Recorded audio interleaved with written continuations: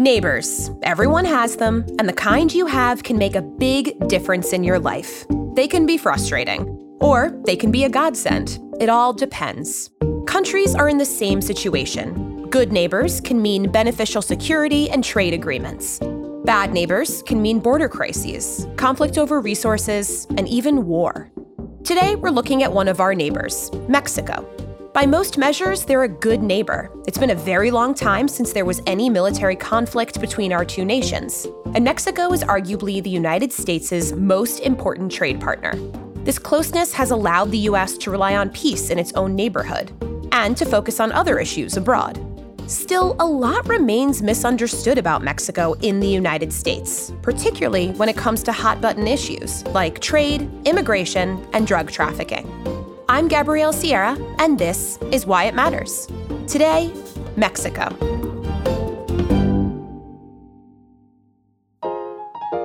Mexico, Mexico, Mexico, Mexico, Mexico, Mexico, Mexico, Mexico. So let's do a little Mexico 101. If I know nothing about Mexico, what are some things that I should know? So Mexico is our southern neighbor. We share a 2,000-mile border with the country. It's of a country of about 120 million people. It is a democracy, though recently has been struggling as such. This is Shannon O'Neill. She's a senior fellow for Latin America Studies at the Council on Foreign Relations.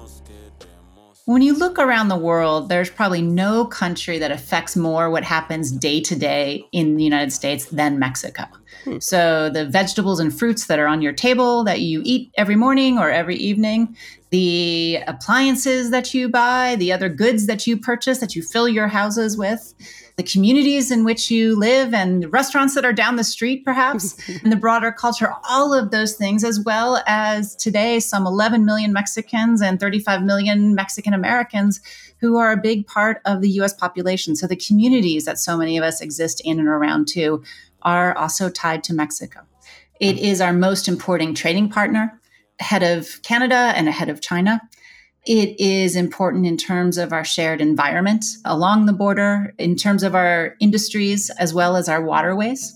And it is important in terms of security, in terms of border security, but in terms of security overall and the joint fight against organized crime. Each of the connections Shannon just mentioned are at times headline issues in the United States. But among them, the economic relationship may be the most important and the least understood. In 2019, more than $677 billion in trade was conducted between Mexico and the United States, affecting 5 million jobs. Again, that's higher than overall trade with China in the same year. And underneath the big numbers, the ties go deeper. So today, interestingly, when you look at products in the United States, Mexico and Canada are integral to the making of those products, and these countries are big buyers of U.S. goods and services when they make products. So, for instance, a product that comes in from Mexico, so is imported into the United States from Mexico, on average, about 40% of that product was actually made in the United States. So U.S. workers put things together that are then sent to Mexico to be assembled.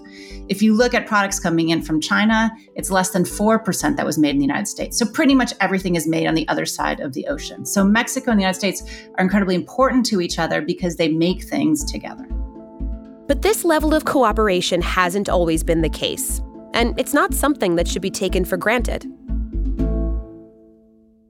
So Mexico, if you look back in the 1980s, it was really a country that sold commodities north to the United States, primarily oil and some agricultural products. And it was a quite closed economy. So it had a lot of tariffs and other kinds of barriers that kept the U.S. from selling goods to the South. The big shift really happened in the early 1990s with the formation and signing of NAFTA, the North American Free Trade Agreement that brought Mexico, the United States, and Canada together in a free trade region. And you see in the wake of NAFTA over the next decade, trade grow exponentially between the countries. And over these last 25, 30 years, the nature of that trade, not only has it grown fourfold, but it has also changed. So it's gone from commodities, from selling oil, from selling, fruits and vegetables and like, which still are sold, but to advanced manufacturing products. So auto parts and medical devices and airplanes and all kinds of other types of equipment and higher tech goods are now sold between all of these countries. How did life in Mexico change for people after the country embraced free trade? And what has that meant for the United States? I mean, let me just give you an anecdote. This is Mariana Campero. She's an expert in the Americas program at CSIS. She's also the host of the Mexico Matters podcast and former CEO of the Mexican Council on Foreign Relations, COMEXI. When I was a little girl, I remember my trips to the United States as one of the most incredible things in the world because I was able to buy U.S. candy. And, my mother bought U.S. toothpaste and shampoos. And, it sounds trivial, but in Mexico, we did not have in our shelves U.S. products, or very little of them. And those that existed in Mexico were very expensive. So one of the things that NAFTA, when it came into effect, it radically changed the life of Mexican consumers because suddenly we were able to have every product from every part of the world and, with the best quality at cheaper prices. Sort of more importantly, because of NAFTA, Mexico, especially the northern part of Mexico, which was closer to the United States, and so therefore transport costs were lower, was able to develop, and it became a true manufacturing powerhouse. The Mexican economy was able to grow its northern parts at rates that were close to Asian countries. Some parts of the northern grew at 10%. That also allowed for a lot of the people in the south to move north to work in these maquiladoras or manufacturing facilities. NAFTA eliminated taxes on imported and exported goods, as long as they met certain manufacturing requirements, allowing products, parts, and services to be traded essentially for free. As a result, prices went down and choices became more abundant. This benefited businesses, shareholders, and consumers, and many economists would say that on net, NAFTA was a good thing. But not everyone shares this opinion. NAFTA was controversial from the moment it was signed, and over the years, many politicians and many workers have blamed NAFTA for U.S. job losses. In a few moments, I will sign the North American Free Trade Act into law. NAFTA will tear down trade barriers between our three nations. When you've got a 7-to-1 wage differential between the United States and Mexico, you will hear the giant sucking sound. NAFTA is the worst trade deal maybe ever signed anywhere, but certainly ever signed in this country. Corporate America and the big money interests have told us that NAFTA is a good deal. I don't believe them. So in some political circles, I feel like NAFTA was also seen as something that cost American jobs. Is that the case? Well, it's interesting. When you look at the decade after NAFTA was signed, sort of the 1990s, jobs in all three countries increased. And the sales between all three countries increased. And in fact, Mexico was one of the biggest consumer markets for U.S. goods. Around 2001, that starts to change. And one of the big changes is that China comes into the WTO. And you see more and more goods coming from China to the rest of the world. So that, we talk about here in the United States, the China shock and the effect that China had on U.S. goods and sales and U.S. jobs. Well, it had a similar effect and perhaps even a bigger effect on jobs in Mexico. So whole industries that were based in Mexico, textiles and toy making and shoe making, so much of that disappeared.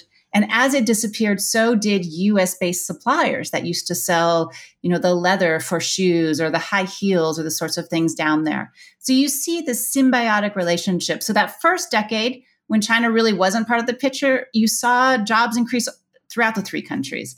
Over the 2000s and into the 2010s, you saw jobs fall in all three countries, but in part because of challenges and competition from other parts of the world. So is NAFTA still in place? So NAFTA was in place until just about a year plus ago when it was replaced with the USMCA, the US, Mexico, and Canada agreement. So this is basically a NAFTA update. It kept some of the things in the initial agreement, It added things that hadn't really been thought about in 1992 and 1993 when the initial agreement was negotiated. So things like the internet and e-commerce, digital trade and the like, digital information and how you store it or the privacy rights. So all of those are new, bigger aspects of the USMCA that weren't all there in the original NAFTA. All right, so I have to train myself to use a new acronym. I know, all the time. All the time. There's a reason that NAFTA and the USMCA have gotten so much attention in the news and in election cycles.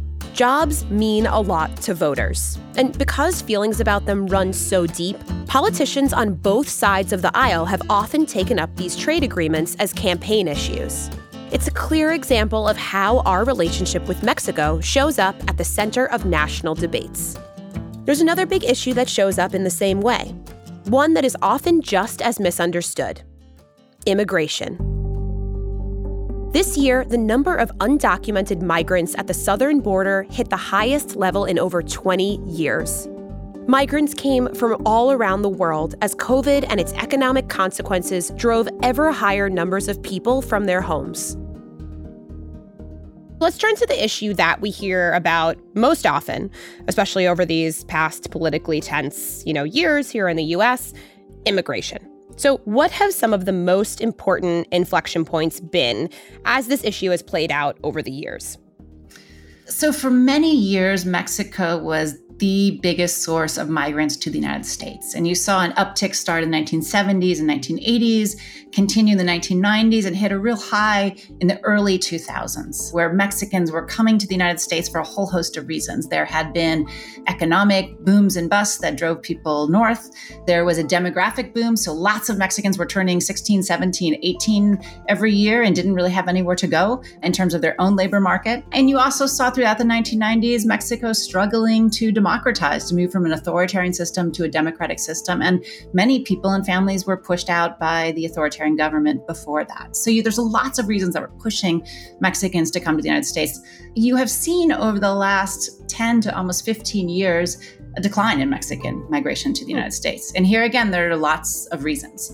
So part of it is the economy has been doing better there. You haven't seen the wild swings in the past that would lead people to search for opportunities in different places. You've seen a more stable political system and a democracy. So many people feel their voices are heard now when they had not been in the past.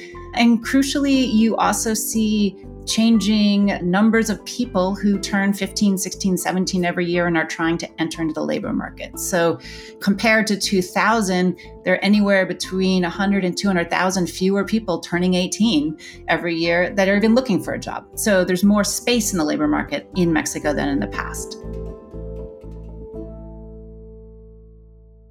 In the last few years, just before the pandemic and before this administration, Mexican migration to the U.S. was almost net zero. That means that, the flows of people coming into the United States were more or less equal to the people coming back to Mexico, because there were job opportunities that were created in Mexico on a yearly basis.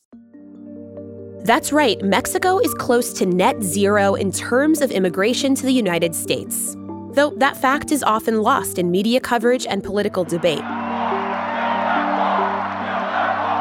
The UN has urged the Trump administration to immediately stop separating migrant children from their families at its border with Mexico. When Mexico sends its people, they're not sending their best. More than 172,000 migrants were stopped at the border last month, the most in 20 years. So the migration today that we're talking a lot about in the United States and have been for the last number of years is not about Mexican migration as much, but it's about migration from other places that comes through Mexico. So since 2014, 2015, we have seen waves of Central Americans coming up through Mexico to come to the United States. And we've obviously seen it just this last year in 2021, increases from Central America, driven by violence and poverty and bad governance and corruption and all sorts of factors. Many Central Americans are leaving and looking for a life elsewhere, and many pulled to the United States. The biggest spike that we saw in the northern border was migrants from Central America, particularly from the Northern Triangle. What we're seeing recently is that Mexico is not only an export country, it became a transit country, and now it is becoming a receiving country.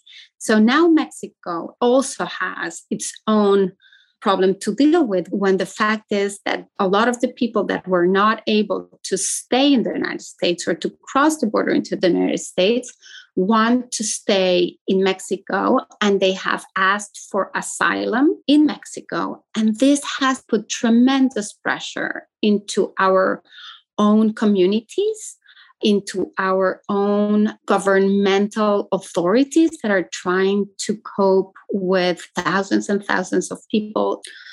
So, Mexico has a huge problem to deal with, and we don't have not even close to the resources nor the capabilities to really deal with this issue in a humane or in a professional manner. So recently we've seen lots of Haitians, tens of thousands of Haitians coming, but we see people coming through Mexico from all different parts of the world, sometimes as far as Asia or as Africa, but coming to Mexico and then coming up to the US border, seeking asylum or seeking to come in through other means to try to find their way in the United States. So Mexico has become a gateway for migration to the United States. And so there's two things here. One is that is a tension, as we've seen in the United States, both in the U.S. trying to regulate the migration that comes into the United States. The other challenge is Mexico is absorbing tens of thousands, indeed more than that, of these migrants into Mexico. So they get, especially Central Americans, get partway into Mexico, and then they end up staying there, as do Haitians, as do others. So this is a nation that is a middle-income country, has its own challenges with poverty and job creation and the like, and they are absorbing now many migrants as well. So then are the U.S. and Mexico working together on immigration? The U.S. and Mexico have been working together on immigration largely over the last few years to close or limit the movement of people into the United States across the U.S.-Mexico border. We have seen over the last 9 or 10 months under the Biden administration some changes in those rules and the setting up and expanding of the immigration system at the border to process people in quicker and more comprehensive ways. So you're starting to see more families, particularly, and mothers and others with kids come through and be processed and brought into the United States. So there is cooperation on managing the system at the border. But I will say this has been one of the most difficult parts of the relationship because it is hard to know what to do and to build capacity to manage tens of thousands, hundreds of thousands of people that are flowing through. And one of the bigger challenges, too, is that Mexico just doesn't have the capacity to do that. How we build this capacity is an ongoing political debate. Many ideas have been floated, like increasing funds for child welfare professionals, translators, and medical staff at border facilities, and initiating community housing programs to limit the use of detention centers. Many of these ideas might be effective, but big change is a hard sell on both sides of the border. One important step is recognizing that it's a shared problem. The migrants seeking asylum have escaped persecution and violence in their home countries. And in order to get to the U.S., they need to cross through Mexico. As a result, Mexico has had to shoulder significant burdens of its own due to the migrant crisis. And it's scrambling to find a solution just as the U.S. is. Misunderstanding about shared problems emerges as a theme over and over again in U.S.-Mexico relations. And that is certainly the case when it comes to another issue that has persisted for decades: drug trafficking and gang violence. More than 300,000 people have been killed in Mexico since the start of the U.S.-led war on drugs in 2006. And today, Mexico continues to make headlines as one of the most dangerous countries in Latin America. Officials along the southern border say Mexican drug cartels are moving much larger shipments of drugs into the U.S. The amount of fentanyl, an especially dangerous substance that was confiscated by the Texas Department of Public Safety, jumped 800% in just 1 year.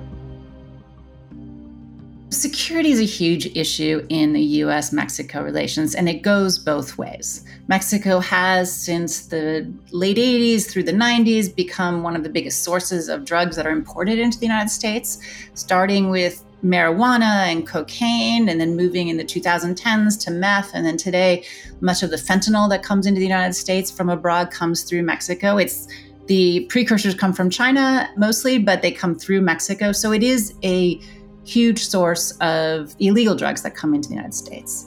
On the other side, the United States ships back lots of money that pays for those drugs, as well as guns that go to Mexico that many of these cartels and organized crime buy. So there's an illegal trade happening in both directions, both of them problematic and harmful to the two societies on either side. And what we see, obviously, we have huge costs here in the United States due to illegal drugs, and particularly in recent years, the rise of fentanyl. We saw 70,000 Americans die last year from fentanyl and opioid overdoses. In Mexico, we saw record high homicides last year as well, and largely tied to organized crime and just the violence that's associated with illegal activities, drug trafficking being one of them, contraband being others, human trafficking and migrants, as well as other types of illegal activities, especially extortion and others on the ground. So insecurity on both sides of the border feed into each other and make both countries less safe. It's a tragic feedback loop, and the United States contributes to it in complicated ways. For example, it's estimated that 500,000 guns are smuggled from the U.S. to Mexico each year. The problem is so severe that the Mexican government has filed a lawsuit against several U.S. gun companies, alleging that they knowingly supply the criminal gun market. The fact that the United States has not been able to curb the sale of arms to the Mexican cartels has become an irritant. From a Mexican point of view, I don't think we have fully recognized our own fault and our lack of rule of law that obviously has allowed the Mexican cartels to grow and be all powerful, and they are even a threat to the state. In 2020, there were 34,515 homicides in Mexico, a per capita rate several times higher than in the United States. In the most recent midterm election, 89 politicians, including 35 candidates, were killed. And that's not all. According to Mexico's National Search Commission, there are nearly 100,000 unresolved cases of missing people in the country, a problem that goes back decades. It's difficult for me to imagine a reality in which organized crime has so much power, a world where it might be a relatively common experience to have a friend or a loved one disappear and to suspect or know that it likely involved a cartel. Yeah, I think it's a horrible reality. And in Mexico, it is a reality that a lot of people have lived. I mean, you probably remember the case a few years ago in which students just disappeared and they have not been found. Their bodies were burned, or what happened to their bodies is really unclear yet. There has not been a full investigation as to what happened to those students. But it is the reality of a lot of mothers in Mexico have taken upon themselves to go out and find their own loved ones. And they have found mass graves in which they have done the work to identify what are the remains of their own family members. It is a reality, unfortunately, for a lot of people in a lot of Mexican communities. Do we see the U.S. and Mexico cooperating on security problems? So the U.S. and Mexico have had moments of close cooperation on this. In fact, in 2007, 2008, we saw a whole new initiative called the Merit Initiative, which was signed between, at the time, President Calderon in Mexico and Bush here in the United States, that really opened up security cooperation in ways that hadn't been there for many years. That has, in more recent years, fallen somewhat by the wayside. And in fact, the current president, López Obrador, and his foreign minister have said that it's not working and they want to renegotiate it all.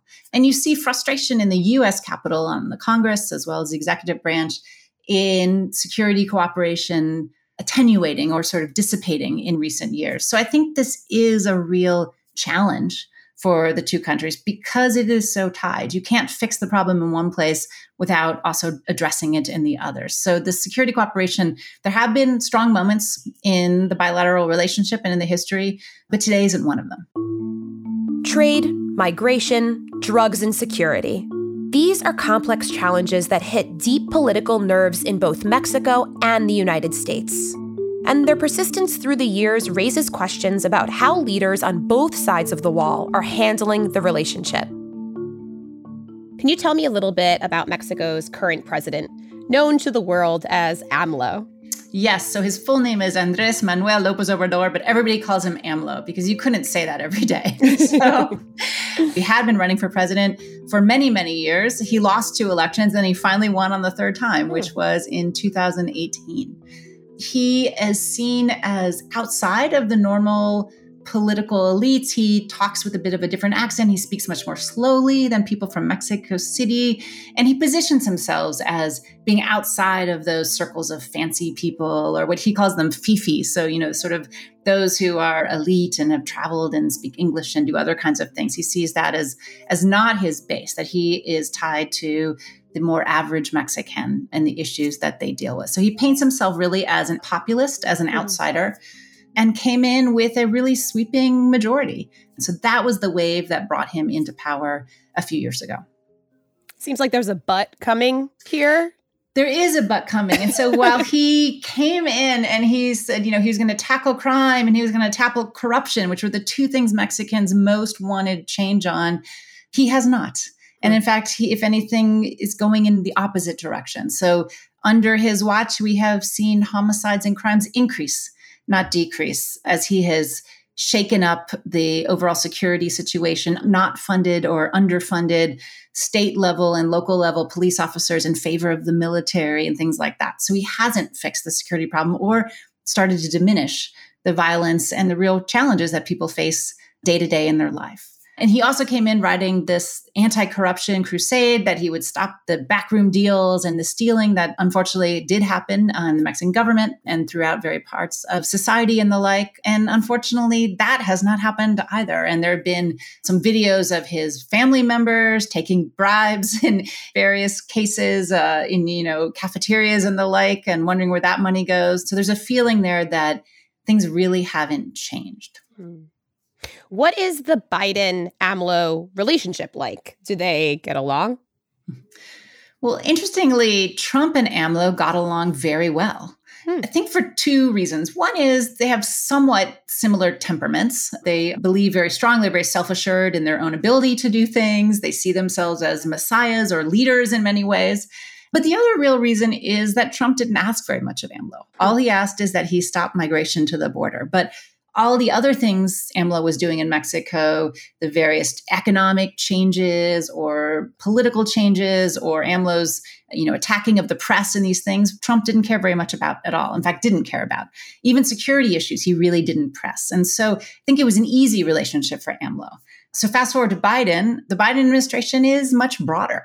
Yes, of course, they care about migration, and we see that as continuing, but they care about security issues. They care about economic issues.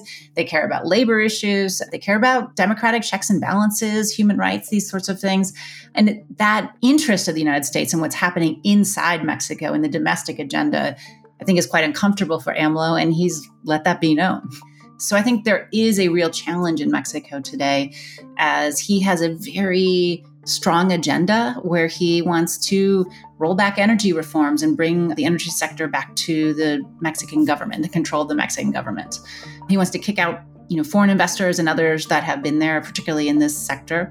He wants to limit the role of political opposition and political opponents and the like. So there has been already a democratic backsliding within the country. It's unclear where that democratic backsliding is headed. But like so much else with Mexico, it's worth keeping an eye on. Because walls aside, what happens in Mexico will continue to affect life in the United States every day. One of the most important reasons to root for a stable Mexico is that they are at our border. So if Mexico does well, the United States will do well. If Mexico is doing poorly, then it will be a huge problem for the United States. And Mexico, through the last several decades, has been, with all of its ups and downs, a pretty stable and safe and good neighbor to the United States. We have a neighbor that does not have terrorism. We have a neighbor that has a quite stable economy. We have a neighbor that, yes, has sent us migrants, but those have enriched very much our economy, and many of them have then headed back and gone back to Mexico. And we have a neighbor who, for the last 25 plus years, has been a democracy. And I think all of those things, that stability, those shared values, and the economic ties that have developed between the two countries have made the United States safer, have made the border more stable, and have actually made the United States more competitive. So the flip side of that is, if you did not have a democratic Mexico, if you did not have a stable Mexico, if you saw organized crime and others grow to the point where they controlled the territory, those would pose huge problems for the United States, both the cities along the border and the states along the border, but for the overall economy, given how linked we are economically, societally, culturally, and the like.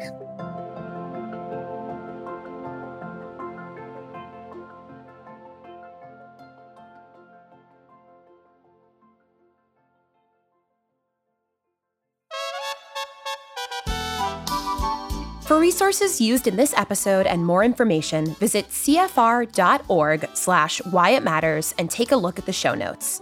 Have a question or some feedback? Just feel like saying hi? Send us an email at whyitmatters@cfr.org. Subscribe to the show on Apple Podcasts, Spotify, Stitcher, or wherever you get your audio. And if you're a fan, we'd love it if you could leave us a review. Ideally a good one. The more stars, the better. It really does help us get noticed. Why It Matters is a production of the Council on Foreign Relations. The show is created and produced by Asher Ross, Jeremy Sherlick, and me, Gabrielle Sierra. Our sound designer is Marcus Zacharia. Rafaela Siewert is our associate podcast producer. Our intern is Natalia Lopez. Robert McMahon is our managing editor, and Doug Halsey is our chief digital officer. Extra help for this episode was provided by Claire Felter and Diana Roy. Original music is composed by Carrie Torhusen. Special thanks go to Richard Haas and Jeff Reinke. For Why It Matters, this is Gabrielle Sierra, signing off. See you soon.